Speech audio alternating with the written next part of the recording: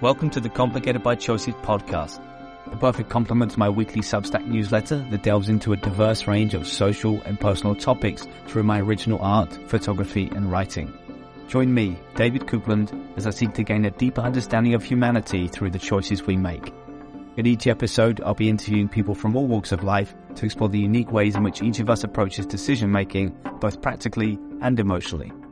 We'll uncover the why behind their choices, and all going well, I hope we can all learn something new and gain a fresh perspective on our own decision-making process. Head over to www.davidcoupland.com for more information on the podcast and the newsletter.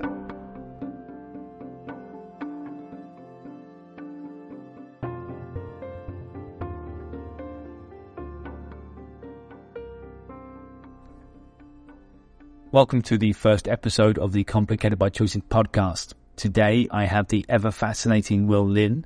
He always brings his passion and wisdom to any conversation, and I'm certain he's going to deliver today too. He has a captivating story and a wide range of interests and talents, and I'm excited to hear more about his journey and learn how he got to where he is today. So, without further ado, I'm going to turn it over to Will. Could you please give us a sense of your background, your areas of expertise, and anything else you think might be relevant to this conversation? Thanks, David, and thanks for having me. I'm a real honor to be part of this. Well, I thought maybe the easiest way to introduce myself would be a short version of my story. Born in Birmingham, Alabama, Steel City under Vulcan's torch, and oldest of 5 sons. And I was just going to live the life that my family had set up for me. All the people were business leaders, and that was the thing, until I started having seizures when I was 17. By then, I was living in Ohio, going to boarding school in Michigan, and that changed my whole course of experience. And I ended up becoming a philosophy major, and eventually that led me to studying mythology my senior year in college, and that opened a whole number of doors for me. I did my PhD in myth. Then I started working for the Joseph Campbell Foundation, did that for 8 years, and held a number of different leadership and representative-oriented roles.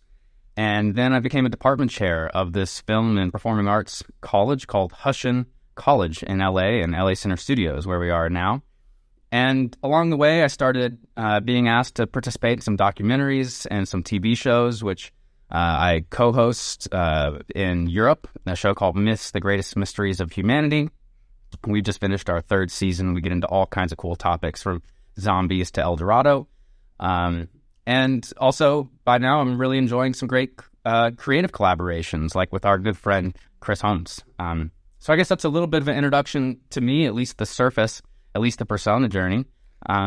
Looking forward to getting into the rest. Yeah, love it. Thank you. And before we do jump in, I just want to ask about your biography, which is fascinating to me. And I mean, you've clearly lived a life of expectation, I guess, when you were younger, and then to kind of pivot over. So just to get a sense of one of the biggest choices you made, which was moving away from the traditional family business and moving into philosophy and then into mythology. Like, what was there a lot of resistance in your family, like with you making that choice? And was it a gradual thing? Was it an overnight choice? Or what was the dynamic there? That was one of the biggest journeys of my life was getting towards that choice. Multi-generational of, doing the business leadership thing.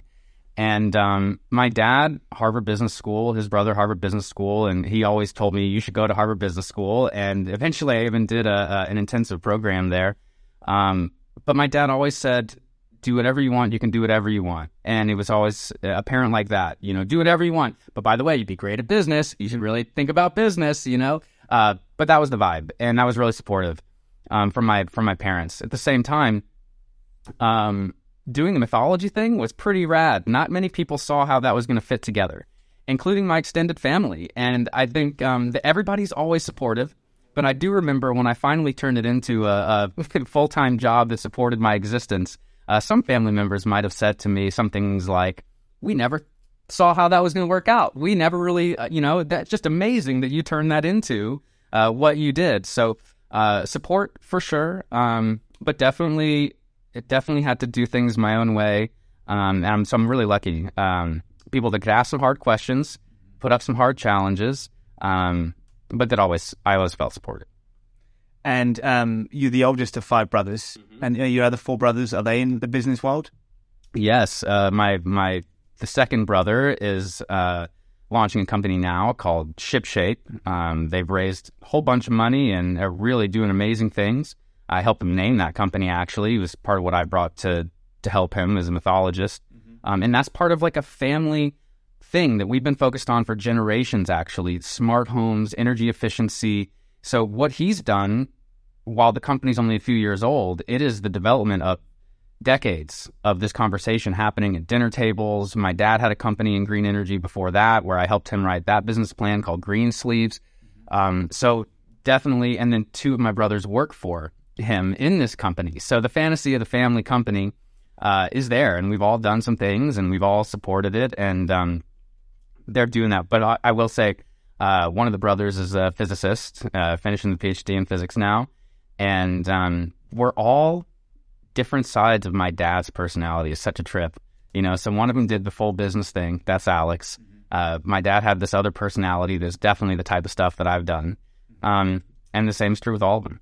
And just what's coming to my mind there, you said that you're all a different side of your father's personality, and do you think that's because of the innate elements in each of you, or do you think it's because as each of you were born, your father was in a different place in his life and understood himself in a different way and was taking his steps in a different way and therefore influenced each of you in a different way?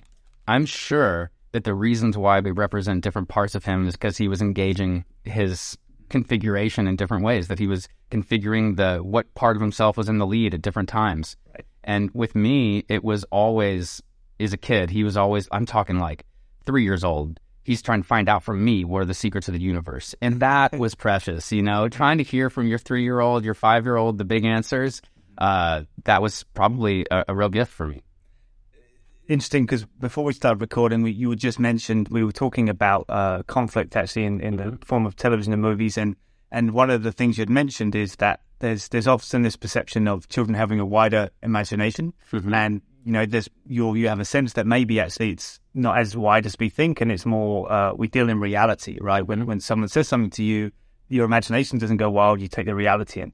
So if your dad is kind of coming at you with questions like that, do you think that stoked your imagination more and kind of fueled it and then expanded it more so than you traditionally would be? Big time, yeah. And I think that my dad didn't just try to teach at me.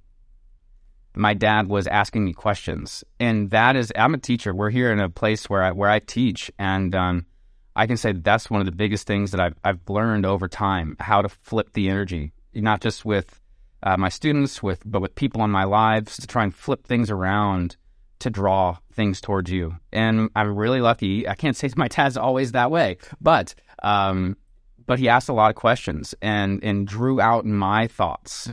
And I think that that's the getting it to flow from inside out of a person. I'm lucky that it went that way. Yeah, and for me, what I pick out one of the biggest advantages there is he was teaching you to think. And I say that thinking about the traditional education system, which is you need to learn these things to pass this exam, right? It's not teaching you to think outside the box necessarily. So that's where the influence of parents can be extremely significant and help a lot of people. And it sounds to me like, that would be how I would want to speak to my child, to try and invoke that in them, and invoke that curiosity and wonder about the world and about people. And let them do the thinking. Let them do the work. And, one of the things I was taught by a great teacher here that did a lesson on teaching is he goes, whoever does the most work in the class will do the most learning. And it's typically the teacher. You want to find ways to get the students to be doing the work, get them to be doing the thinking and questioning so that they grow. It's kind of like you can rain on a flower all day, but it ain't going to do any growing until the rain stops. Right. I like that. I love that a lot. And so then just before we quickly move into some questions, I just want to touch on the business element. It's a business family. That's what you were influenced to do. And as you say, you were given the freedom, which is lovely. Is there any part of you now that regrets that kind of, that wishes that, I wish I had gotten those skills, and maybe what I'm doing now would be bolstered by that? And if I'd gone around it in a different way, is there any part of you that thinks actually, it's an interesting question. The truth is, it was just so deeply in my DNA. Is so deeply in my, literally every dinner conversation, we're talking about why this company succeeded, and it was, so by the time I was finishing my PhD, I was deeply in the field of mythology, and I'm looking around and I'm seeing that one of the things that it needed the most was business leadership and organization and those skills that are just kind of like, I kind of live and breathe. They're kind of like natural and innate for me. And then I, did some intensive training and have had some opportunities.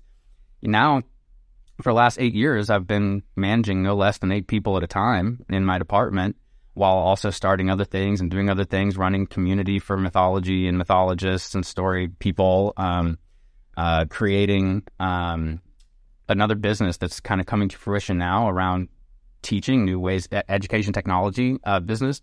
So I'm actually, the funny thing is that one of the reasons I didn't want to do business when I was a kid, when I was 17, was that it seemed like, well, what's the purpose? What is the purpose of money? If money is the end of itself, then it's empty. Right. And I was too simple as a kid. I was simple. So I was like wrestling with the fact that all the men in my family, frankly, their professions have been directed around making money. That's how I saw it at the time. I didn't understand business as a vehicle for whatever was beneath it. For my grandfather, there were a lot of values that he was living out by making the business.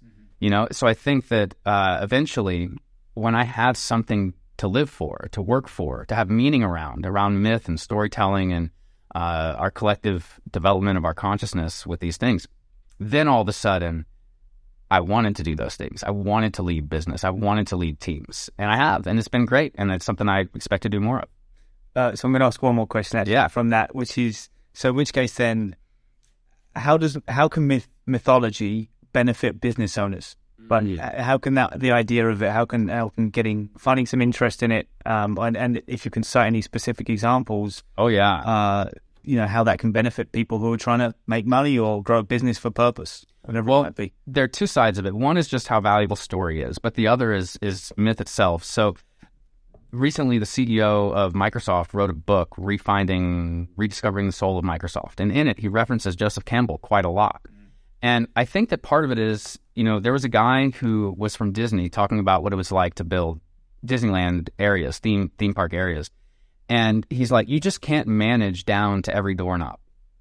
So you need to have themes, and you trust your people with themes. Myths are organizing principles. So if a company really understands its myth, and everybody in the company really understands its myth, they don't need nearly as much direction and leadership because they're on the wavelength. They're with the vibe. They know what's happening.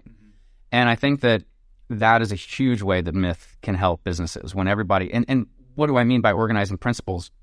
Myths actually, they show us direction. So there's a narrative quality. Where are we trying to come from and to? Every business is trying to take us somewhere. Where are you trying to take us? Every business is representing a way of being, a person, a kind of character modality. Being clear on what you're asking for from your customers, from your company, what is the character structure, what is the organization structure. That's another huge thing that a lot of people have done, where they try to look at archetypal character and archetypal cast of movies, but also archetypal cast of business leadership. If you have a whole bunch of Zeuses, you're going to have a company that looks like this. If you have some balance, if you make sure that you have some Hestia and you have some Hera in the business, then you might have more balance. And so myth has helped with that. But then the other thing that you just can't avoid is how valuable story is, frankly, to just marketing, telling the story of a business. And there you see that, for example, Brian Chesky over at Airbnb sees all the Airbnb trips as, quote, hero's journeys modeled after a Hollywood movie, right? So whatever the story is, it's a customer journey, So I've helped companies with that, to design what is their customer journey, and I design it around narrative structures. What is a training installation journey, so that now the team can be trained into what are they going to do when they go do the job of the company. So all kinds of different training around story structure has been critical, and also really just understanding what is the journey of your customer. And by the way, quick little trick. If you're trying to sell something, you're not trying to take somebody on a whole journey. You're trying to take them on the first act of the journey. You're calling them to adventure. The purchase is the crossing of the threshold. Then once they've bought something, now they're on the journey with your products. Now they're, in on your company and whatever your service is. But marketing is just the first act, just the call to adventure, come do this thing. And you see that in the, different brand journey, for example. It's a book on using the hero's journey to do your branding, and it's brilliant. What it's done is it's moved the whole journey, it's restructured the whole journey into Act 1. So, for example, when they're calling you to adventure, part of the things that they're doing is telling you what the rest of the journey will be, because they dang well know that you can't take somebody on the whole journey in the marketing, but by presenting the whole journey in the call to buy. Anyway, things like that, marketing, team organization, organizing principles for the whole company. Myth has a lot of value for businesses. I love that explanation, and it resonates quite a lot with me. And I mean, the most basic version of it, I guess, would be the brand, right, and the mission statement, right, as that kind of representation of your story, and which will run through internally and externally is the ambition. So, all right, well, that's great. Thank you for sharing all that. So let's get into some questions a little bit. We're going to talk about choices, as we talked about. I'm going to start it off simple. We'll kind of ease in. And the first one will just be, finish this sentence for me. When I hear the word choice, I immediately think of existentialism. Okay, existentialism. Anything else? Purpose. Okay, and I'm gonna call you out because this is interesting, and this is the reason I do this. So before we came in today, I sent Will a little questionnaire and asked him several questions, and the three answers you gave me then, which I'm guessing you had more thoughts over, were courage, philosophy, and cycles. Yeah.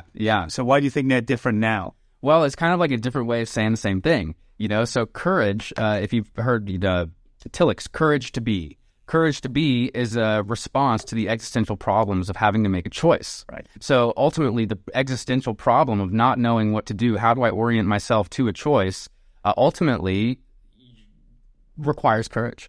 And courage, as Socrates says, is primarily of the philosophical disposition. So if you want to find that courage to actually be and to make choices, which is what you have to do to be, then you have to examine your life and live philosophically to find the courage to be. And then when it comes to cycles, the reason I said that is because we also, a lot of times, aren't making as many choices as we think we are. We're stuck in these conditioned loops and patterns. And so our choices, we have opportunities to make choices. And the biggest choices we make have to do with breaking whole cycles. And typically, in a long cycle, there are only a few moments, if maybe only one, in that whole cycle, in that whole journey of a repeated pattern, where you actually have the consciousness required to make a choice. Right. So essentially, you're making a choice one time for X amount of time. Oh, yeah. Leading into it. Every choice repeats itself in every other example of that choice. Right. You're never making one choice at a time. You're always making every choice like that choice every time you're making a choice. Okay, and that compounds and becomes more resilient, and it just makes it easier to make those choices as time goes on.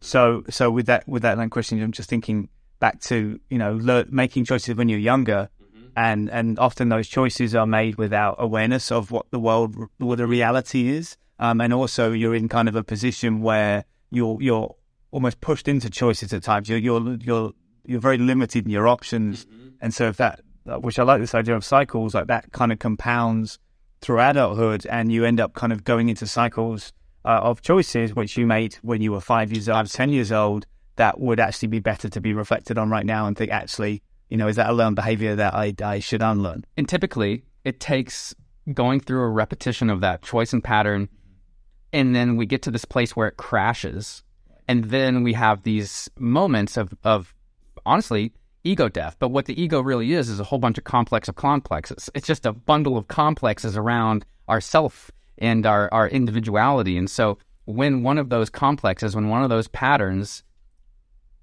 finally reveals itself by crashing, then we can let it go, and we have this inrush of consciousness, and we have a prayer's chance of trying to not do the same thing again. All right, I like that a lot. Okay, so when it comes to making choices and decision making, do you have any tried and true methods? And I guess the first part of that is, do you think about your choices? And I know you enough to know that you do.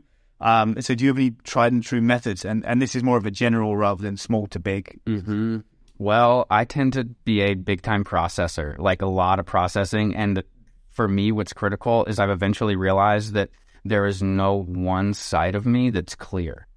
And clarity comes from letting myself engage a problem from many different ways. And the truth is, I try to pretend like I'm sure of things all the time to make choices, but ultimately I can't make them and really feel that I've made them until I've gone through the process where my shadow has a chance to tell me all the problems with that, but where I have a chance to intellectualize, I have a chance to, and it sometimes like looks painful to go through all these different ways of wrestling with big choices.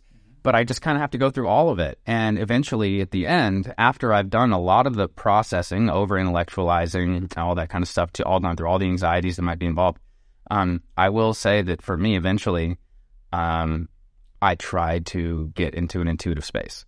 I try to get real still. I try to get with my energy and with my feelings. And I try to eventually find in my feelings what is real and what the right things are. And I wish I could start there, but it's not easy. I can't exactly start there. But yeah, in the end, I try to just go to intuition and my feeling. And it always, what happens is once you find it and feel it, then the rest of the intellectual answer of why that's the thing comes through. Absolutely, materializes. Let me ask you then, you go through this process of decision making. Mm-hmm. There's always an instinct when something happens and you're posed with a choice to make. Do you find that most times your intuition, your instinct initially is the same result as after you've processed it? Like, is it more times your instinct is on the money? And obviously it's understandable why you're going to keep processing. It's a great thing to be doing. But, do you find that your instinct is mostly on par? Like it's working for you? Yes. But my blind spots are my complexes. Gotcha. And it's hard to distinguish an instinct from a triggered complex. Right. Or parts. Without goes to processing. Right. Parts, yes. Yes. Yeah, okay, great. Okay, so thinking about small to big decisions, right? Choosing what to have for dinner and choosing to take a new job or move to a new place. And I know you've done a lot of those in your time. How does the process differ between the two? Because what we just talked about feels a lot more robust, right? It feels like it's more about those life decisions. Mm-hmm. But is there a process when deciding to have dinner or whether it's time to walk to work or whenever it might be? Well, I mentioned that I had seizures and that it was this whole I remember one of the things that actually led to the seizures was because I was studying Camus and Descartes and philosophy in high school, and my philosophy teacher was fired for smoking weed because that used to be a thing that happened back in the old world. Yep. And I was kind of left alone with Descartes and Camus. And Camus Descartes convinced me I didn't know anything and that I basically couldn't know anything. He believed that you could know stuff, but his argument for why I couldn't know was actually convincing, and his argument for what you could know, it wasn't really working. Then I get to Camus, and Camus convinces me that if I don't know what purpose is, I can't make any decisions. What am I doing if everything isn't anchored back to some thesis of a purpose? An independent purpose, you mean, or like a general humanity purpose? I thought, and so Camus' vision is Sisyphus pushing this boulder up a mountain, right? Mm-hmm. So his fantasy is that there's going to be one boulder on top of the mountain that's going to be the one truth, that's going to be the one purpose that is going to explain all the rest of the mountain. But his belief is that there isn't a purpose. There is no one thing you can get to stand up there. It's a delusion, and that the stone's going to roll back down whenever thing you try to roll up there, where you say it's romantic love, human love, whatever. It's a carrot.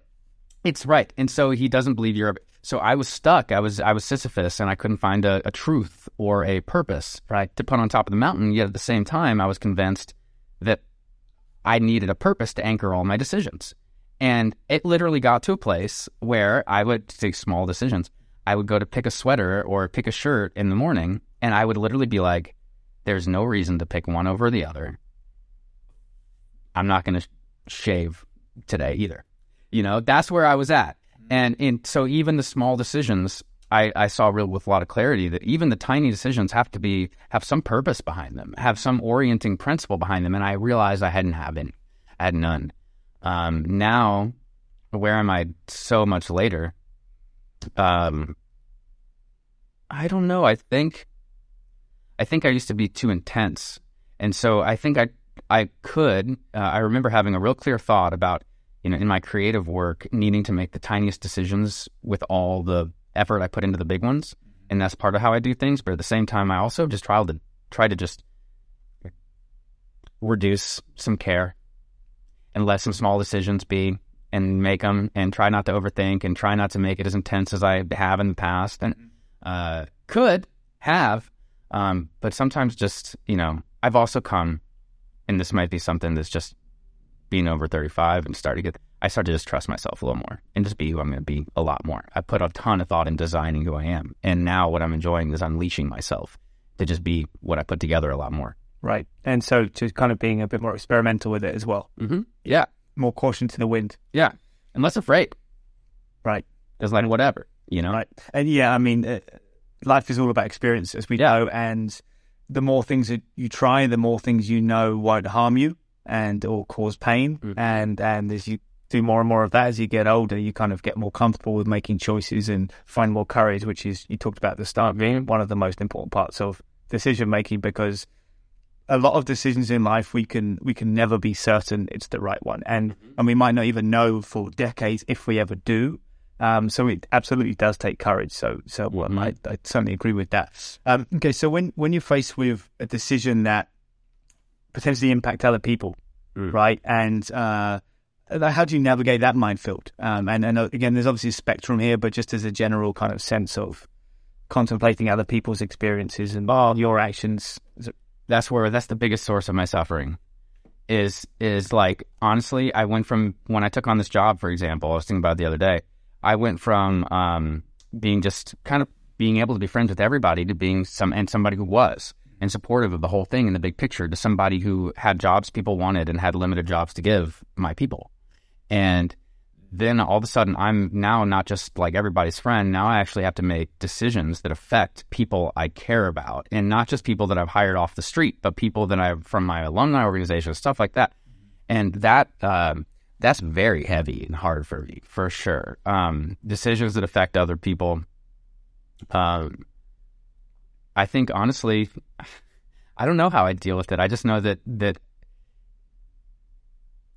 I am the kind of person that will carry the possibility of hurting somebody for days, weeks, months, years, depending on it, Right. So I don't know if I have a good answer on that one. And they're all good answers, because that's the point of this, right? Is for us to think about these things, or at least for me anyway, to think about these things and different ways we might think about them. So that's interesting. So then what about if, there are times when you have to make one of these decisions, which will negatively affect people?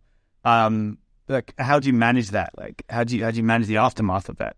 The thing is, the way I live is I try to do the right thing the best I can so that I can deal with whatever the consequences are. Everything you do has consequences. So it's about living with the decision you made, and the consequences are going to happen. So I try to really get clear on doing the best thing, so that that's my only protection from myself when to sleep at night. Right. And one of the things, for example, is there's always other organizing principles. Here I'm working at a school, and who do I really work for? The students. So at the end of the day, it helps me to retreat to, I have to do the right thing for the students. Right. And I'm always looking for that kind of thing, some place to make sure I'm doing the best and rightest thing. And always get it right. I also believe that you just got to put your best intention into things too. And also realize intention isn't enough. You're totally going to mess things up. And even if you have best intentions, and those damages still matter. And one more thing on that I've learned over time is that if you have to have curiosity. It's not enough to have good intentions. You have to actually care to ask and understand as much as possible. It's something I've had to learn in the last several years. To have more curiosity is part of care, But those decisions that affect other people, really tough for me. And I think I try to hide as best as I can in doing what I think are the right things. Right. And on the note of curiosity, another way to say that is maybe understanding, right? Seeking understanding of what the repercussions are going to be, what the results are going to be. All right. Well, that's it's hard. It's hard making decisions that affect other people. You have to. That's the thing. That's the other thing that I know is, like, sitting there hurting and making no decisions is hurting everybody. Mm-hmm. And so I mean, what I'm getting a sense of, it's kind of you attacking from more of a consequentialist perspective, right? It's the greater good, right? It's what is my decision going to do, and whether, and you're kind of separating yourself, or at least you kind of merging yourself in with the result of other people that you might do, rather than just thinking what's good for me, what's good for them. It's one big bucket of. And I think about how people are going to feel. Right. Now I feel it. Yeah. Right. Small decisions then. Just let's use a dinner example again. So you're dating someone, and what are we going to have for dinner tonight? We're going out for dinner. That's a couple. Every couple in the world struggles with, or at least at some point, until they learn how to communicate that. And it's funny because to me, those things are funny because they're the most basic survival needs of every being on the planet, by the way, let alone humanity. But yet we still struggle with these very simple ideas. And I mean, to me, I actually think that's because we have too much choice these days. It's like it's too easy, right? Because look at now compared to 10,000 years ago, it's a different story. So if you're in that kind of situation, and I know it will be different with everyone, but what kind of emotions come up? Like when you're saying, oh, what do you want to have for dinner? Like, are you someone who says, this is what I want, this is where we should go? Or are you someone who says, what do you, put it on the other person for their comfort, that people-pleasing side? Or maybe it's just because, like, I would say for me, I'm not fussy in that. I'll always find something to eat anywhere. And it's just, for me, it's always important to spend time with someone and do that side of things. But, it's a really complex thing that's spawned from something so simple in our lives. It is complex. So just using that example, just how do you attack those kind of situations? It's like it has so much to do with the other person's emotion and the dynamic and all those things. And I think like because everything is always compensatory. I was even saying to students not long ago, teaching a philosophy class, every philosophical movement is actually not trying to say that theirs is the main truth. It's like they're responding to an imbalance before them, right? And so typically trying to make sense of where am I going to go to dinner, the answer is probably going to be based on whatever the imbalance is. Oh, is this dynamic? Are we not going out hard enough? Are we, not staying in enough? Are we, it's trying to remember all the things, the wants and needs, and trying to meet what those are in a very unique situation. But I will say, left to my own, that the way I nudge things is towards memories. I want memories. I don't want to do forgettable things. I actually have a lot of anxiety about treadmills, of time. Sure. So my kind of thing is like, if it's going to be a Friday night and we're going to do something, I would rather eat like, well, I don't know. I want it to be an experience. Let's go have the best food, or let's go to a weird place where there's an environment or something like that. And it's maybe more important to me than even the people I'm around sometimes, because for me, and this part of being mythologists, we study memory. How does memory form? So I'm actually often trying to write memories into existence because they're the most precious treasures that we have. So one of the ways that I'm making the little decisions is, okay, what I love when I have the time to organize memories and design memories so that the little tiny pieces, which symbol, I love symbols. So little gifts are always symbols for me. Every gift I give is a symbol. If I can make themes, stories around my experiences, I do as much as I can. So I think there's this great Vanessa Taylor. I had a conversation with Vanessa Taylor, who wrote the screenplay for Shape of Water, and she talked about how important it was for her to figure out theme, because once she understood theme, she knew what to put in the background on the TV, what to have in the conversation in the room when they come in. All of a sudden, all the details are easy to fill out around the theme. So I think that's probably it. Compensatory themes and stories. Right. Okay. Well, I mean, what this highlights to me on a very basic level is even the most simplest decisions come with so much complexity. Oh yeah. And it's kind of, you went down the rabbit hole I was hoping you'd go with it to an extent, in just to kind of prove the theory that this is a small decision. And people, as humans, we beat ourselves up for having to make decisions, as we talked about before, for example, yours that will affect lives of people that work for you and so forth. And that's the repercussions or ramifications of those decisions are so vast. Yet, if we scale it down to making dinner decisions, that's even just as more complicated. But it's mind blowing how complex choices are, or whatever level of the scale you're at. I remember Sartre, whatever. Sartre made this comment, and it was a joke, but he said that the French were the most free under Nazi occupation, free from making any decisions, which are the biggest burdens. Right. Interesting. I would say for me, the way I think about choices is it's the second greatest advantage in life over luck. That's for me. That's where, to have a choice.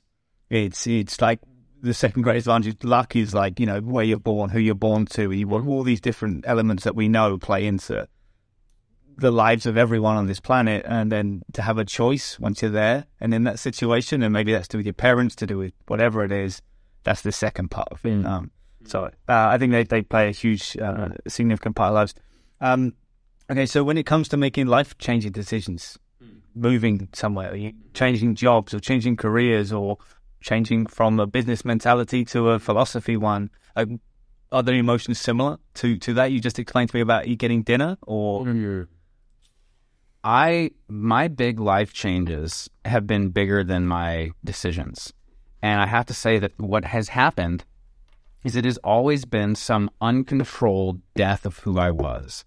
And then when I look back and I'm dealing with that death coming on and happening and getting past it, I always look back and see my new life's threads having already been there.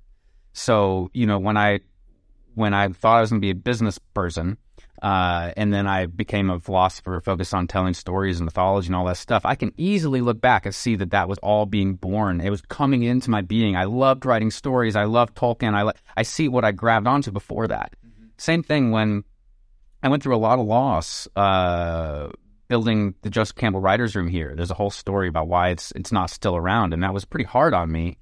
And what I saw was that as it was coming apart, which, by the way, didn't have anything to do with me. I couldn't control it. Again, the deaths that you can't even control, you're being forced and down a new road. And I look back, and I had started doing these collaborations with musicians. I had started to be interviewed for some documentaries, and those things have been a big part of the life that's grown out of that death. Right. And they were already starting. The seeds were being planted as my last life was dying. And I think that in some ways, the decisions I feel the best about are decisions that I observe that I'm making beyond my conscious ego self, like something deep. My whole pattern is walking this direction. Right. It's the self coming through. Yeah. Just kind of knowing which direction it needs to be heading. Yeah. I mean, I'll echo that in the sense that much more recently for me, even this podcast, my newsletter, my painting, all that stuff has just been, the threads have been building throughout my life, and some of them have been there since I was a kid, and they're only being realized now. They're only being capitalized on now, and kind of and making that shift into accepting them and embracing them. And by the way, they're easy ones to embrace because they're so enjoyable. But it's like the foundations were there, and so those things, I would actually argue that sometimes they're not even a choice, right? Yeah, that's it's that, which I think is what you're getting at, is there's that core self which is like, this is for you, this is the direction, but sometimes you just need different experiences to understand that and to know that and learn that. Typically, the choice maker is kicking and screaming as this happens. No way. One of the examples that I turn to is that actually, as I've gone through some of this, some things that, you pick up a book when you're in a place like this and it gives you exactly the thing you're looking for. Well, one of those things that came to me in like 5 books at a time during going through this was Hermann Hesse and his journey to the East. He talks about basically this guy whose former self, it's dying and it's failing and it's disfiguring, and yet he sees this statue of himself and his disfiguring, dying, sewn to this other half of himself that was this golden lumen, like the energy was going from one dying self into another. But the other, what we've been set up to understand, is that this is like, it's actually very meta, because the name he uses is the author's name. Right. So the author has now written this character throughout the story. So this character is his ideal self. And now the person that represents his ego self is now dying into and realizing that it's been bleeding into and setting up this other identity that he's authored.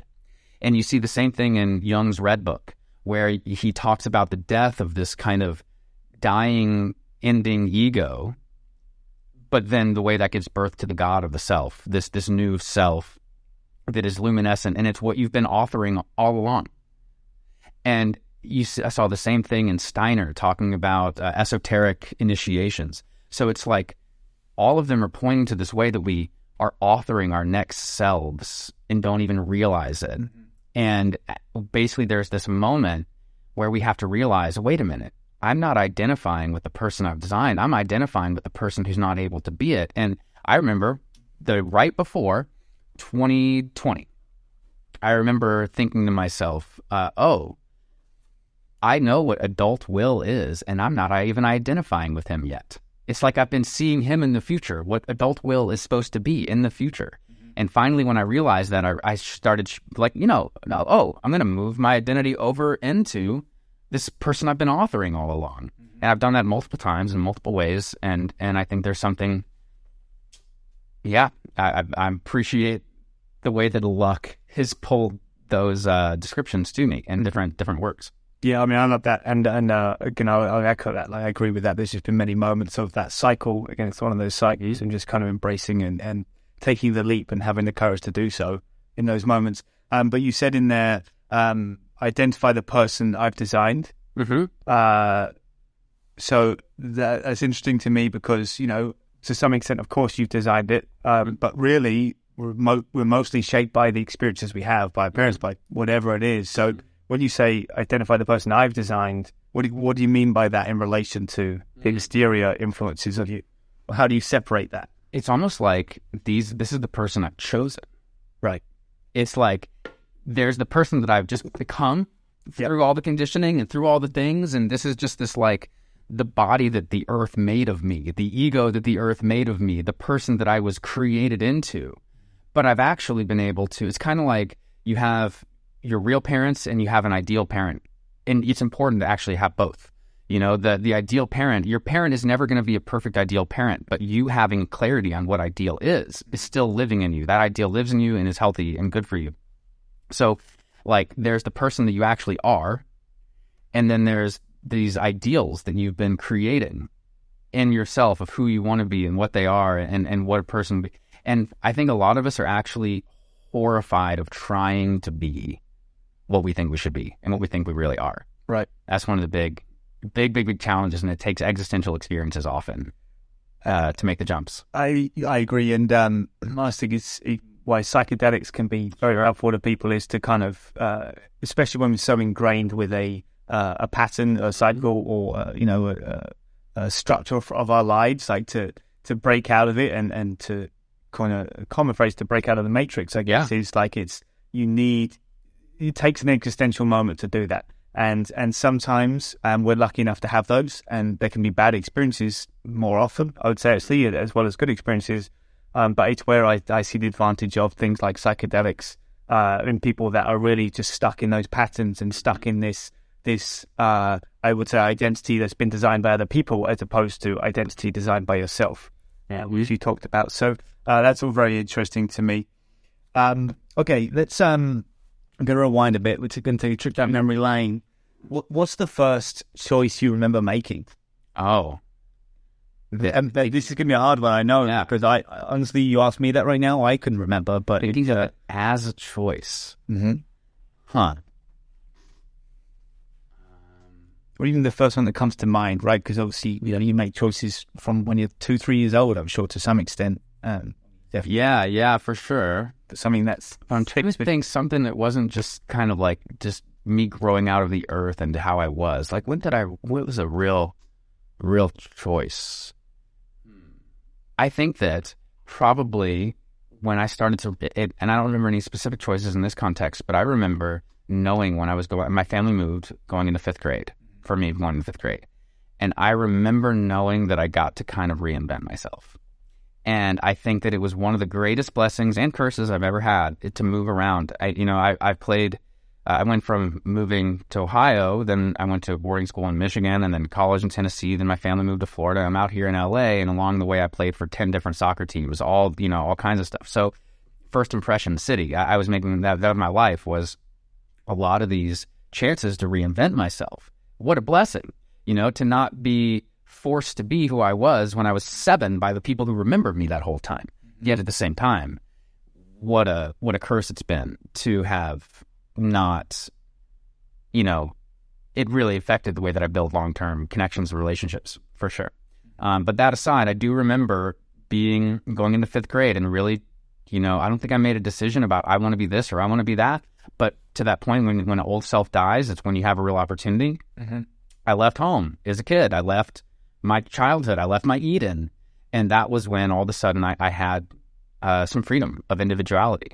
Mm-hmm. And then I did the same thing when I went to boarding school. I was Mr. Responsible, oldest of 5 sons. I did, my dad worked a lot. So I did everything. I did so much, and my parents were chore people, so we did a lot. I went to boarding school and all of a sudden I didn't have to take care of my brothers. I didn't have to do any chores. All of a sudden, all these cycles and things that I was that was part of my huge opportunity to wake up and liberate a little bit. Was the busyness was gone. All of a sudden I had my own, autonomy of being, and I had to fill the space. So almost what we're seeking with meditation. Oh yeah, opportunity to think, to stand still for a moment and look around and think, okay, is this for me? And if not, how do I shift this? I'm someone who has been very deliberate about seeking life experience and about seeking a diversity of experiences in life with the ambition to understand people and the widest spectrum I can, and understand culture and people. And so to me, that kind of upbringing is enticing me in the inner child in me, and that is just this forcing of opportunity. Like, I think about I have a little brother who is 11 now, and he's traveled to so many different countries compared to me, which I think I've been to 2 countries by the time I was 22, right outside of England, and then my 20s were filled with travel, and I had the capability to do it. But having that at such a young age, I think, is a showcase on options. Like, you just if we grow up in a single environment that's pretty consistent throughout our childhood, mm-hmm. I believe that we're so limited in that. Like, just that lack of variation stifles, or has the potential to stifle people. Yeah. And those especially curious minds will break out of that with reading and learning and experiencing different things within that environment. But for those that aren't prone to that don't have that gene in them, it limits you, I think. So I think your upbringing and moving around is great, and especially the example you gave in that, you've had this responsibility at home. What that rang to me, and you tell me if this is true or not, is when you hear of stories of people going to boarding school, or it's shown on a television show, whatever, it's resistant. It's like, I don't want to do that. This just seems like the most worst thing. I don't want to leave home. I don't want to leave the comfort of it. But for you, it seemed like it was a good thing. It was an advantage. Big time. In my case, one of the big things for me as an older brother is I was always very, very conscious from a very young age that big brothers can damage their younger brothers by trying to be super alpha with them. And so I always enjoyed moments when there were clear opportunities that my brothers were at the helm and taking lead in different ways. Made me the proudest. It was stuff I liked, right? My brother still thinks he's better at fixing things than me because I let him be. Just kidding, of course. Mr. Fix-It is Alex, and he has lived that into his personality, and I didn't want to compete with that because I loved that he was just awesome at that and never needed to.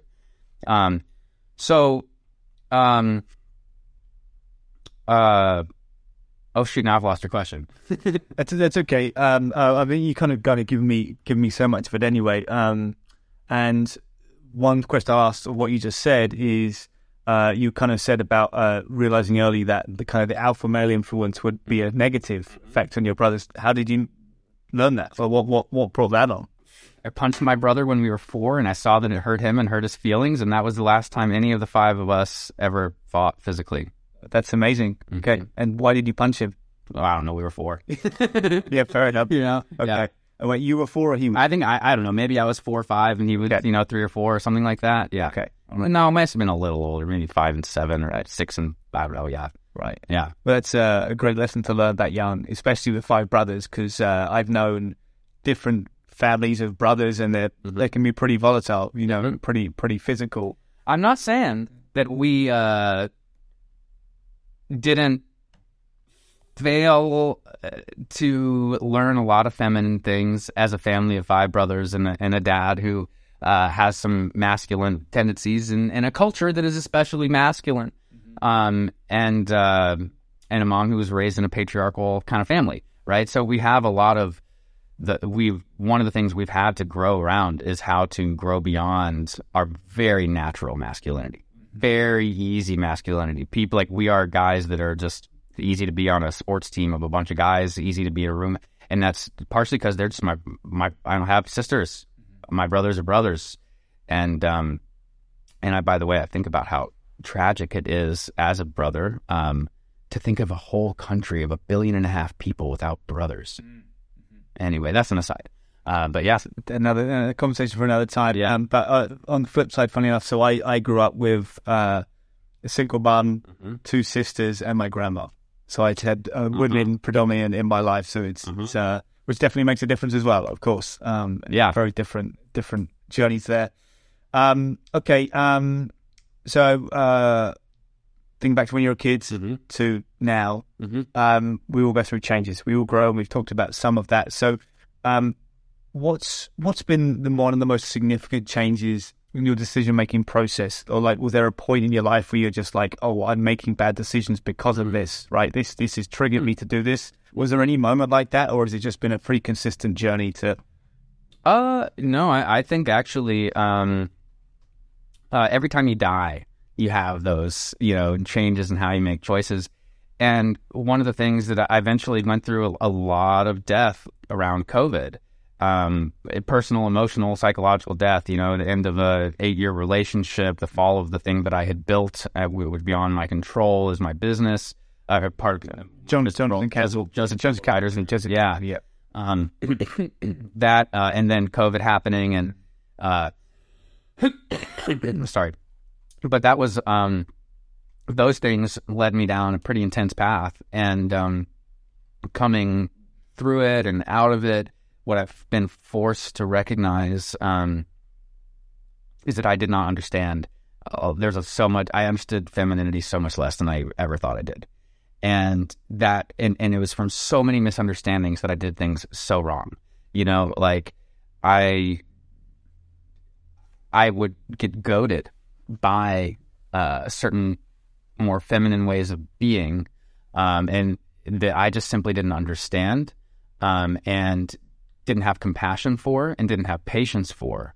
And I realize since then it's actually a lot of nuanced stuff and gendered stuff, which is tricky to talk about. But my way of dealing with people is changed a lot. I'm much more aware of their feminine things, their feminine side, in the way I deal with people. Instead of dealing with people as a bunch of masculine people where it's all about achievement and expectation, and obviously you're going to be able to do the thing that you're supposed to be doing and you say you're going to do, like boss stuff, boss and like that kind of energy. I've shifted so much more to being very, very aware of people's hearts in the equation and emotions, and how those process. I've learned so much more about the fact that,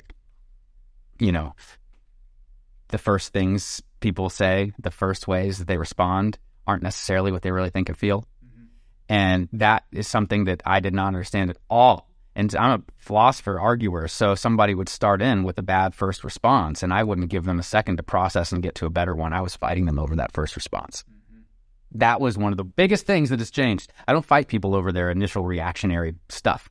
I've shifted from having a conversation of intellect to a conversation of energy and emotion with a person, which has let some of this intellectual stuff not goad me and not get pulled into what just become destructive arguments that aren't even about what they seem to be about.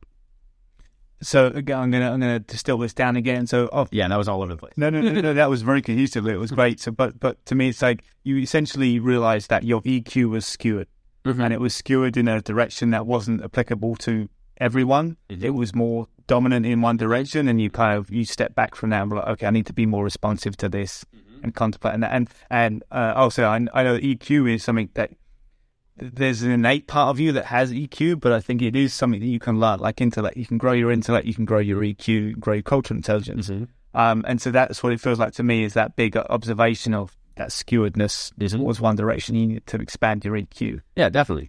And it's just that standard Jungian thing where it's like there's a bunch of the stuff that you've left out that you're not incorporating into your personality, and that's affecting how you're engaging other people. And all of us have journeys to integrate stuff that we're leaving out, which is leaving us imbalanced, which is leaving us in imbalanced ways of connecting with people. Right. And you had said some of these big moments of shift when you died.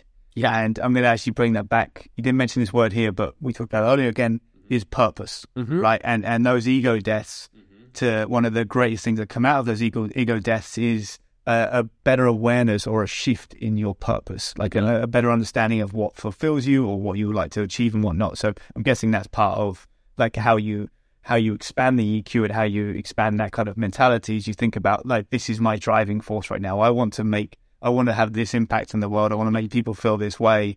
And of course, to me, that adjusts the way you approach situations thereafter.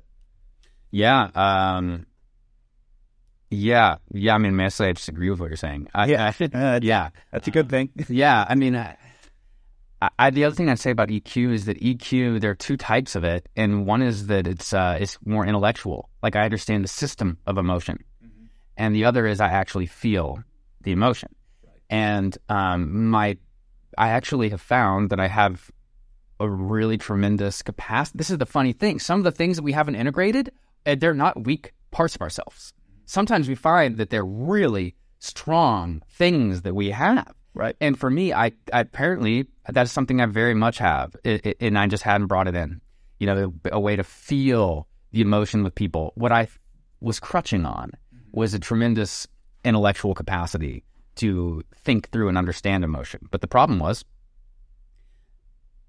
there was a lot of system that I just didn't see, a lot of emotional system. And that was, not to be over-gendered about it, but it just is the case that a lot of the systems I understood were the systems of a hyper-masculine culture and a very masculine family and a very masculine body and experience. And so certain things, and this is just natural, that we should develop our primary thing at first. We don't develop the other half of ourselves until we do some development of the first half of ourselves. And so, by the way, on that note, we also have to really give ourselves a lot of forgiveness for young men being very masculine and young women being or in everything in between, you know, but because a lot of the times people don't become whole human beings until they're...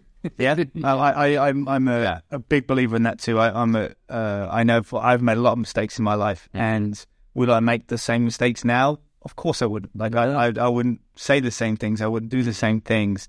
But the idea of forgiveness is one that I've learned is very important, and it's forgiving other people as much as it's yourself. And we just didn't know any better at certain times. I'd say that there's many mistakes I've made because I just didn't know any better. But secondarily, there's an element of survival which has evolved in the modern day. 10,000 years ago, it was like, fill your belly, be safe, get shelter, keep warm, that kind of thing. Now it's like survival. There's a survival instinct at work. There's a survival instinct in your social circle. There's a survival instinct when you go to the grocery store. There's all these different nuances to survival these days. And I think that plays a huge part of it. And how it manifests in you and how you kind of bring these things down in life. And one example I'll give is, growing up and you're in different friend circles and they do things a certain way and they speak a certain way. And I think a huge part of that is you kind of perpetuating these mannerisms, these kind of phrases, whatever it might be, to fit in, because that's a part of the survival where it's like, this is my group right now. This is like, these people were the ones that protect me. They're the ones that I walk through the world with. And it's tribe, exactly that. And it's the same as you could adapt to any political party, sports team, whatever it might be. It's like, that's the number one, right? Because you maybe don't know any better. And I would say for me, up until today, there's things I don't know any better about, and I will make mistakes as I go forward. But you've really got to make those mistakes to learn those lessons. Yeah, absolutely. But the key is forgiving yourself for your past self. If someone is in a situation where they're like, "Oh, I made this mistake 10 years ago," and then they think to themselves, "I would still do the same thing again today," that's a problem, right? Yeah. If you're looking at it 10 years ago and saying, "Oh, I would never do that today," that's one of the times to forgive yourself, I would say, is because you've become aware and you've learned and you have a higher EQ or higher tolerance, whatever it is, for understanding to all that point. Basically. I agree. And I think, by the way, forgiveness is one of the things that we are really struggling to figure out as a culture. Because forgiveness came to us through Christianity, and our relationship with Christianity is really eroded, and even our relationship with forgiveness through Christianity was problematic. My brother was kicked out of a Catholic school on one strike. Where's the forgiveness, right? So, the point is, we do have a major problem with forgiveness in this culture, and I actually foresee that it's about to be a theme. We just canceled a lot of people. Yeah. And I'm sure I see things in stories. That's a setup.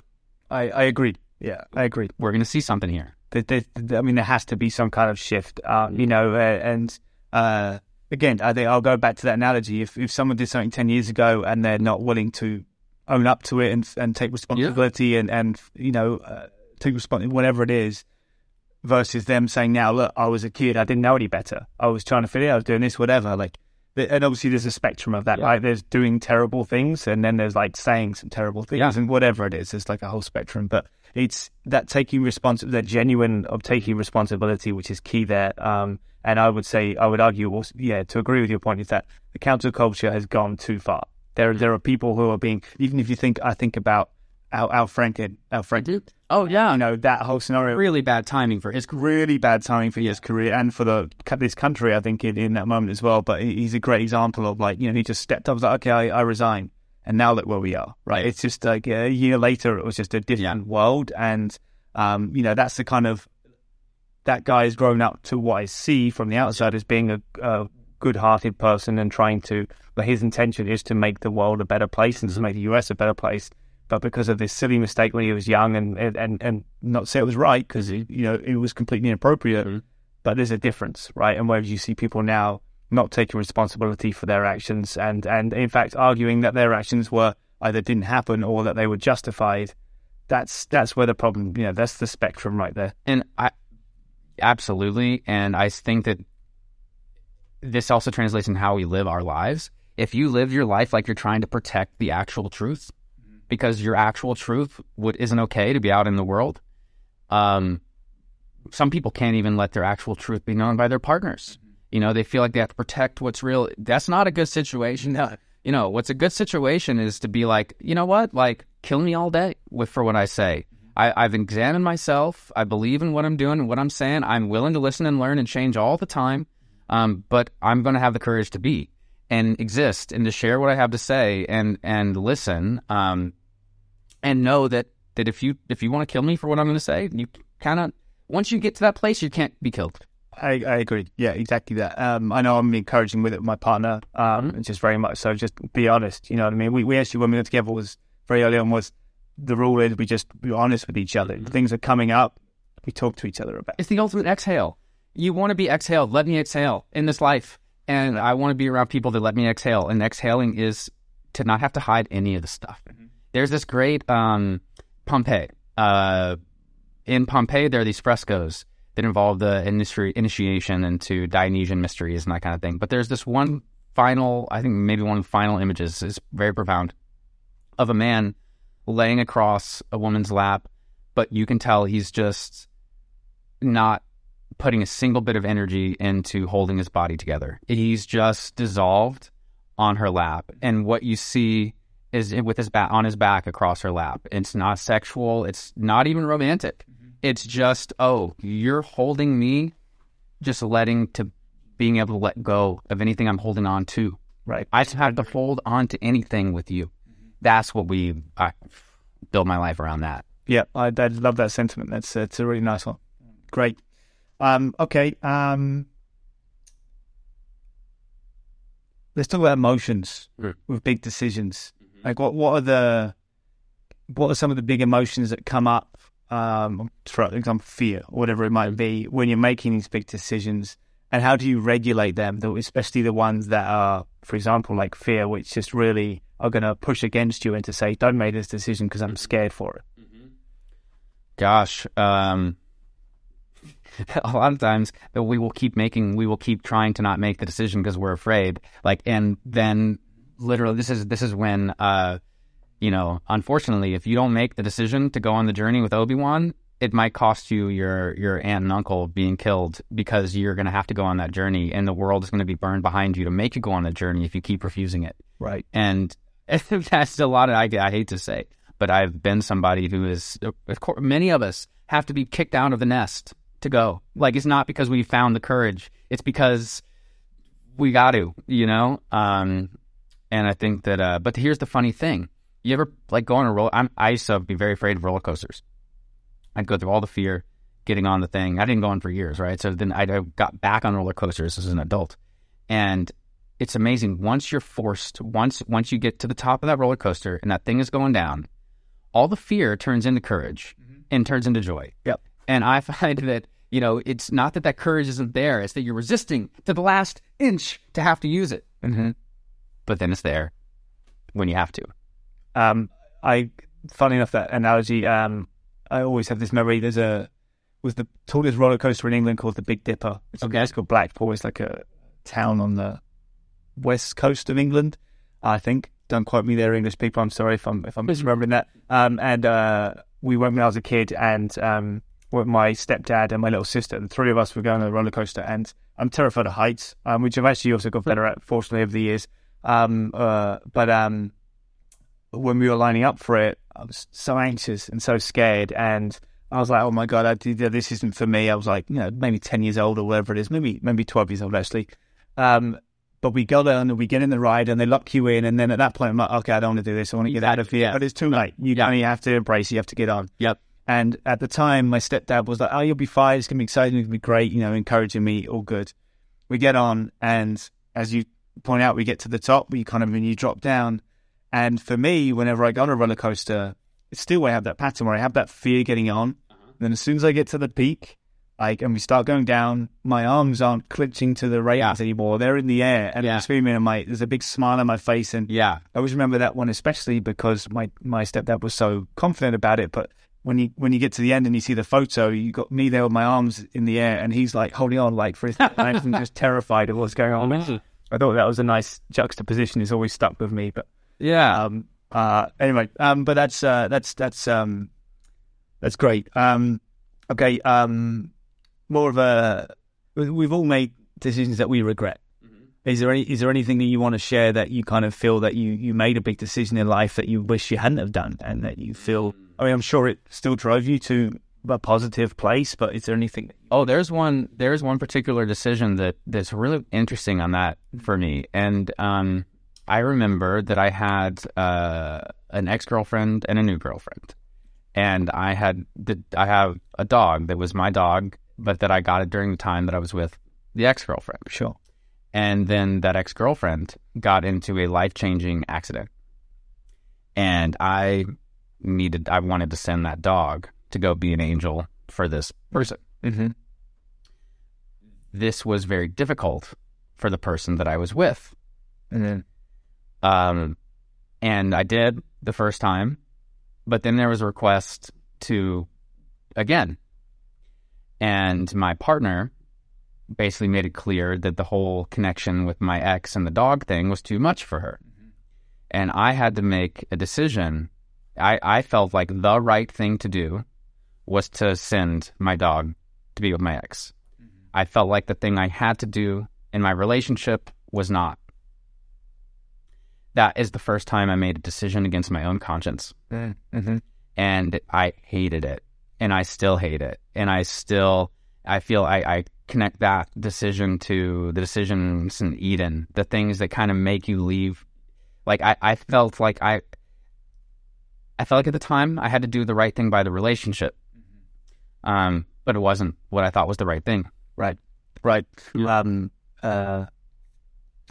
That kind of goes to something you were saying earlier. Something we talked about earlier, which was that, a question I'd asked you, which was about you have your instinct, mm-hmm. and then you have the result, right? Where you get to, and it sounds to me like your instinct was conflicting with the decision you made, and that was the hardest part. I was in two paradigms, and I'd never been asked to make a decision against my conscience, mm-hmm. In order to stand by a partner, and I don't like that I had to either. It was actually not a good thing. And I guess that was probably one of the instances that led to, again, something to talk about earlier, which was just kind of when we're thinking about how things affect other people, right? And you were just that I can imagine that being so complex to navigate. You know, there's this responsibility to this new relationship versus the old, and the need for that, by the way, and also there's thinking about you in that situation, you know the significance of the dog going and that emotional connection and how much it would help and how much an advantage it would be on that person. But then it's this, like, but you don't see that every day. When you're in this relationship, you're kind of seeing and you're feeling the repercussions of making a choice out of that, and which makes it so much harder to kind of go with your heart and what you believe is the right thing, because the world is saying to you, no, that's not the right thing. She didn't leave, my partner at the time didn't leave that as an option, as something I could do. Right. You know, even. Make this. Yeah. Okay. Well, and do you mind me asking, like, how much longer that relationship lasted after that point? Years. Okay. But is it something that you look back on now was like, that was a big red flag, I should have listened to that?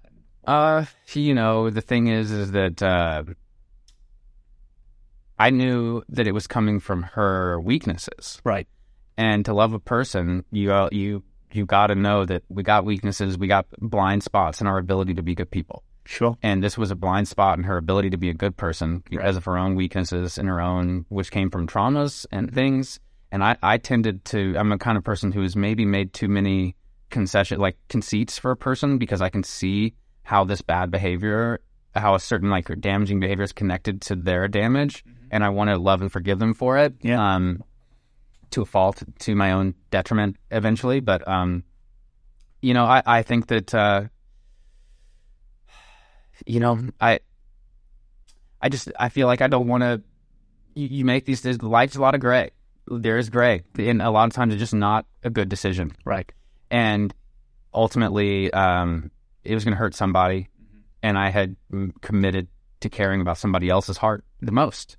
And that's what it was to her, was you would put somebody else's heart above mine. Right. You know, and for me, it was like, you know, but don't you see that this person's in the bottom of an experience? Right. And like, can't, you know. Right. But.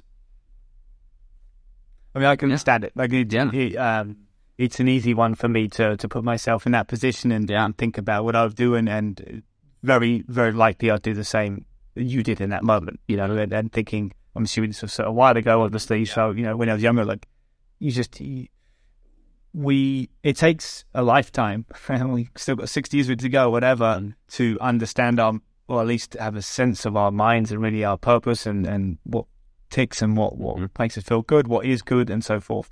And to go back again, like, we make decisions sometimes that we just are the wrong ones, but we don't.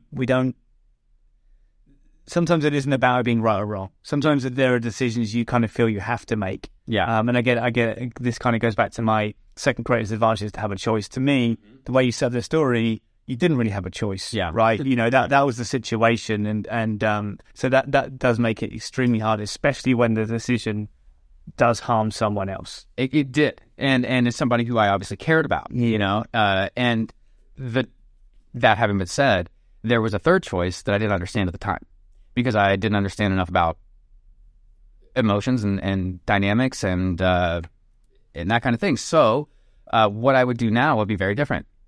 If it was now, I would realize that my partner's inability to support this is coming from fears, and I would have instead focused on meeting the needs that were beneath the problem.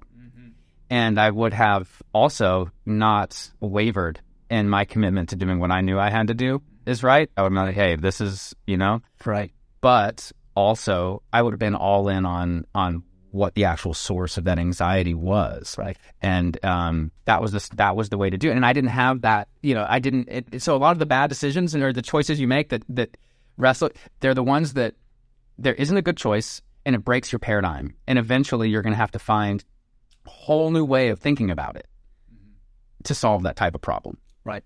And yeah, you know, credit to your ex who suffered this and kind of instigated this decision. To her credit, yeah, look, these are things that are innate in us, and they're from past traumas and experiences, and it's not unreasonable. It's not a choice in that sense. It's like her feeling that way isn't that she woke up one morning and decided to feel that way. it was based on her experiences. She was telling me what she needed. Exactly. And that was part of an equation and a chemistry that had also to do with the fact that I left room for her to feel more safe emotionally. Mm-hmm.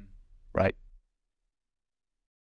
Is there anything that while we've been talking about your choice, your thought process, that we haven't talked about that you want to add to the conversation for context? You want to kind of finish up on that particular choice, or just in general, the specifics of your choice making and whether it's your evolution or your process or just something that's anything that's... One thing I will say is that while I do think some of our most profound choices are made at a deeper, bigger level than our conscious mind, and we find that we've been making this choice for a lot longer than we've actually... That's cool, and sometimes it's profound, and sometimes it's leading us towards something beautiful. But one of the things I also had to learn is that the miracles that happen around you guiding you towards something, you think that they're trying to help you. You think that that's the great, good, positive way to go. And the trick is it will be, but it's a conspiracy of the deep self with the universe to destroy your ego. And so a lot of these miracles, a lot of these synchronicities, they're just guiding you towards your own death. And when you get there, you will feel betrayed. Right. You will feel betrayed by the universe. But then when you get to the other side and the stuff that gets born out of that ego death, you'll be like, okay, damn it. Right. You know? Right. I guess it's another way to look at it, analogy is characters in a movie or a story, in that, you have your central character and the other characters are there to reflect the parts back of the lead, the main protagonist. And that feels like a lot of what you just said is like when, you have that experience, you're betrayed by Judas or whomever it might be. Like that's you kind of being highlighted, the part of you that is susceptible to that, totally, to that emotional idea, and you kind of appreciate it. Okay, love it. All right, well, thanks for sharing all that. That was so interesting, and I know I took a lot away from that. For fun, I'm kind of adding an off-subject question to this podcast, and each time I'm going to have one of these questions, it kind of be related to the interviewee. In this case, it's you. And I'm going to ask you about where you think society is heading. Anyway, we actually touched this a little bit earlier. I said I might ask you about this. And I'll run you through the scenario or how I am kind of seeing the world at this point in time. I mean, for thousands of years, the world, and let's focus on the Western world for now, we've put up a system on how to thrive and survive, right? And work ethic is a huge part of that. It's run through it all. And in the modern day, career is everything, right? You're having a great job, making loads of money and doing all this stuff, right? Whatever, blah, blah, blah, blah. There's a couple of things that's affecting that now. One is this awareness, which has been elevated by the dawn of social media, the internet, and just general awareness, in that people are realizing that I don't like the system. I don't like working this way. I don't like, this doesn't fit with my body. This doesn't fit with my mind. It doesn't gel with me. And by the way, people have struggled with that for thousands of years. But for the longest time, I think it was really hard to break away from the system on like on a grander scale. Now with the internet, with social media, it's just alerting people to this idea that you don't have to live this way. You don't have to be in this system. Second part of that is, because of the current economic climate, there's so much more uncertainty with career and job these days. And for example, you go into a company and like there's people that worked at Amazon or Apple or wherever it might be, and they've been there for 20 years, and then suddenly they have to do corporate layoffs, and it's their day off, and they get an email saying you're fired after 20 years, right? So I think in the space of 1-2 years, unfortunately, the business world has broken trust with its employee, and I think that's a big shift. Like the recent is probably the best example because it was so many of them. But people think about people going to careers now. I'm not going to go and invest in a company if in 2 years, 5 years, 10 years they could just say, no, sorry, you're not financially viable at this point, right? There's not that tradition of investment that there used to be. And again, the world has shifted. The world's got bigger. It's more complex. There's so much more to it. So these two big things, this one of like, I don't like this system, and two, I can't trust the system. Like, to me, it feels like we are heading to a point where we're an individualist society. Western, if you want to make basics, individualist versus society, right, which is the more of the Eastern kind of structure. The individualist society is a myth in a sense. It's like, okay, you're all individuals and you can all thrive and be a capitalist and whatever, but actually you've got to fit in the system, you've got to pay your bills, you've got to pay your taxes, and that's how we're going to keep you in the system. We're breaking out of that. Like, I think it's just going to be a big waterfall of like mentality shifting. Do you agree with that sentiment? And if so, like, how do you think that's going to evolve? Like, and even if you can throw out a guess of like a time period of that, like how that's going to shift. I know it's a big question, a lot of predictions to ask about there, but it's just something that's been like playing on my mind recently. Well, you'd be a good person to ask. Well, first of all, it's been awesome talking with you about things like that already in the past. I did an episode on Nostradamus for that show, and so I'll try to channel my... right. No, I think actually what you're saying about the system getting to a breaking point, we're here in LA Center Studios, and you used to work for HBO, and one of the shows that they did here, HBO shows, is, of course, Westworld, and one of the things that was really meta was that in the middle of COVID, when I think that you talk about psychedelics being something that breaks people's cycle, right? You can just break out of a thing. Well, so did a pandemic. Like, all of us were so forced out of certain cycles. And what was so meta was that as that was happening, Westworld season was coming out, and we get to the episode where all of a sudden everybody's cycle breaks, and people are all of a sudden off their rhythm. And I think that literally just happened at a global scale, and it's one of the catalysts to us realizing, wait a minute, this system kind of isn't the thing, right? That's what happens when an inciting incident of a story, you break somebody a little bit out of their place, and then that's going to start a journey of transformation, and we're on it, big time on it. I'm actually thrilled and excited to see the world we build with the people who actually went on the journeys that they were called to go on when they were broken out, at not just one or two people at a time, but like at a massive level. We haven't begun. We are going to rise with what those people have done and in this time. But what you're saying about the system reaching a breaking point and individualism, I think about it a lot, actually. I think we are at the Tower Tarot card moment, right? Where it has basically built... The Buddha has this idea that truth is notionless. So the second you start trying to put forward a notion, you're imbalanced. Any notion, all notions. You start saying any notion, you're imbalanced. Same with any being. Every being is out of balance just to exist. If it was symmetrical perfectly, it would just not even be. So we are our asymmetries. Well, so every new being, that asymmetry is actually a response to the asymmetry of a larger world. They're compensatory. So every asymmetry is trying to bring a balance to a previous asymmetry. So everything that we see now that we did was responding. I mean, think about capitalism set us free from all kinds of hierarchies. Hierarchies of religion and state. Capitalism was a breakthrough. Democracy was a breakthrough. Liberating, profound, wonderful. It was itself an imbalanced cure to an imbalanced world. And now it is the imbalanced world. And so basically, I think everything lives itself out and extinguishes itself, burns itself out. It goes to the limits of its imbalance. And that's happened and is happening in the West, not just with capitalism and business, but literally the atom, the most individual of all individual premises of our whole paradigm. The atom is no longer seen as an individual atom anymore. It's now a quanta. Thank you, Einstein, right? It is now a wave-particle duality. So that foundation of individualism, it was the atomists who figured out that the atom isn't an atom.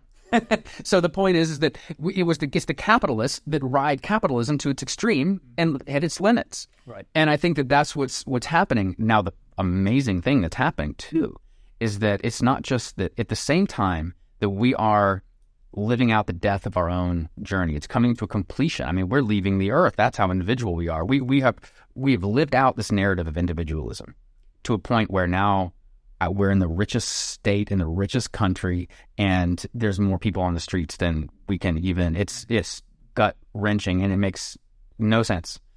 People wouldn't have done that in the poorest countries, and we do that. So there's clearly a problem with our relationship. It's gone too far. It's a cancerous individualism. It's an imbalance. I love individualism, but let's put some balance to it. Now, as we reach the limits of our individualism and our imbalance, and we're deconstructing ourselves and deconstructing who we are to see through it, which we've been doing since World War II, by the way, especially. Meanwhile, there's another paradigm on the rise, and that is the Eastern paradigm, as you mentioned, specifically China's. Now, China, the CCP is a little bit of a sham, even though it puts forward the idea of communism and collective foundation. It's obviously an autocracy. But what it's clearly doing is it has zero respect for individual rights. There is no Bill of Rights in the Chinese constitution. There is no defense of the individual, whereas we have no defense of the collective. We're just, very minimal, right? So what I see happening, sure, Cold War, whatever, how long it takes, I don't know. But what I see is a world psyche where the ego of the world, the Western consciousness, which has had control and dominion over the world, is reaching its own limitation, as the unconscious repressed paradigm is rising to disrupt it. And what we can look at is we can say clearly Xi Jinping and Putin are their bad guys. This is not a rising up of a good thing that we're supposed to embrace. That's not it. These are shadows to put down.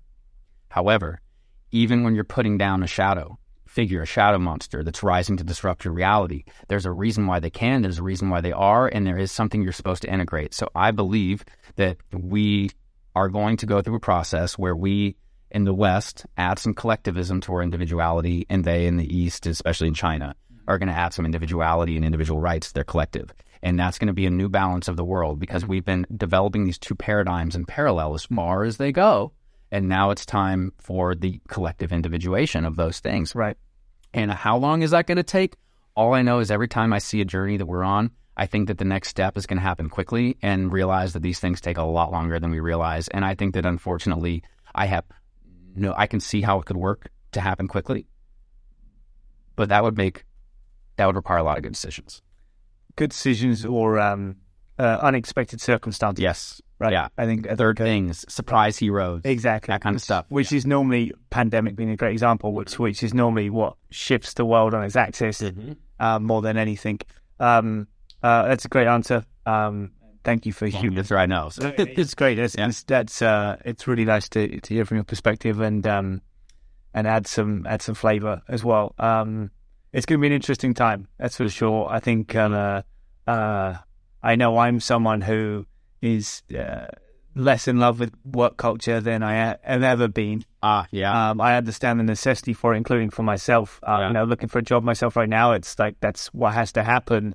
Doesn't mean you have to like it necessarily, or seek to improve it, or find better ways to manage it. One thing I want to point out is just that I heard this on the radio one time. I can't take credit for it. That even though there was a democratic revolution in the political world, there wasn't a democratic revolution in the business world.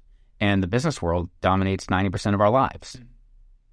So we still live in a monarchy, effectively, in the business world. We're still serfs in the way that it's structured. And oh, by the way, it's even more that way now because of the way that we don't have long-term contracts, the way that we have, all kinds of short-term things. Nobody's secure. Nobody has any loyalty. There's no loyalty. So I think that's... tremendous problems that we have to figure out. But obviously, one of the things that's really interesting, Atlas and Prometheus. Atlas is the guy at the sunset, holding up the world.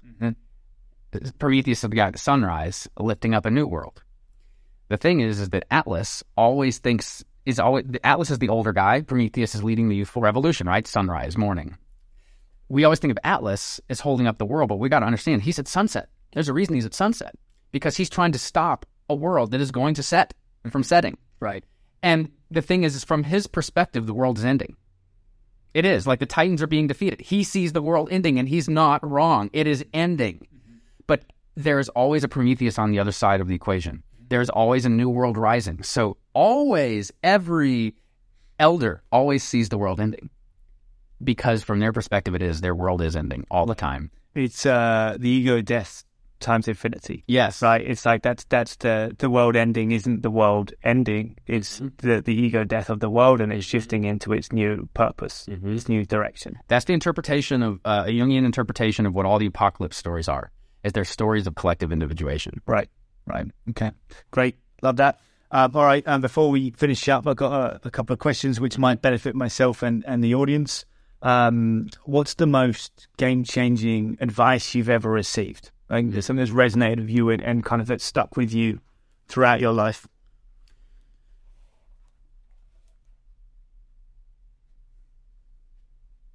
The night that I went off my track, the night that my thing broke the first time, before I had my first seizure, I was laying in bed, and all of a sudden I saw I was wrestling with purpose. Is there a purpose? And I was going through all that initial stuff, and all of a sudden I saw the corner of my room turn into a maelstrom, into this whirlpool, and I was being swallowed, and I saw myself and everything I'd ever been existing from ever having existed. And then at the time I was struggling with existence, and I was struggling with purpose, and this was like a manifestation of exactly where I was. There is no purpose, there is no meaning, so gone, right? But then when I actually had the opportunity to be gone and live out that philosophy of not being able to find a purpose or a reason to be or do anything, something came through, an instinct, and it said, you be, you know? And when that happened, I tried to fight it. I tried to fight what was happening, and I started shaking violently and fell off my bed, and I'm in the most energetic and intense state of my life. And then all of a sudden, out of nowhere, as I'm fighting it harder and harder and harder, the harder I fight, the more I shake, you know, all of a sudden, out of nowhere, these words come into my head. Be still. Boom. I was out of space and time. I was infinitely still. Woke up to it happening again, remembered it, stilled myself, woke up to it happening again, remembered, stilled myself, over. Don't remember how many times that first night. Then I would have these types of encounters for months. And then eventually I would become so comfortable with my ability to still myself that I would stop being afraid to go back to sleep. And then it never happened again. The first night I was like, you know what? I don't care. I don't want to be afraid. If it happens again, I'll still myself. Poof, spell's gone. Then I applied the same thing to my seizures. When the seizures would come, instead of being focused on the seizure, instead I would focus on my stillness, and I would go to a still place. Seizure will be gone. And it really healed myself with seizures. Did a whole study with doctors to prove that I had healed myself, you know, after going off medication, all that stuff. And then later, when my heart was broken, completely broken, that was my salvation, was remembering that guidance, be still. And you asked at the beginning of this, how do I make decisions? And the real answer is, when I finally have done enough processing, I try to just be still. Best advice. I don't know where it came from.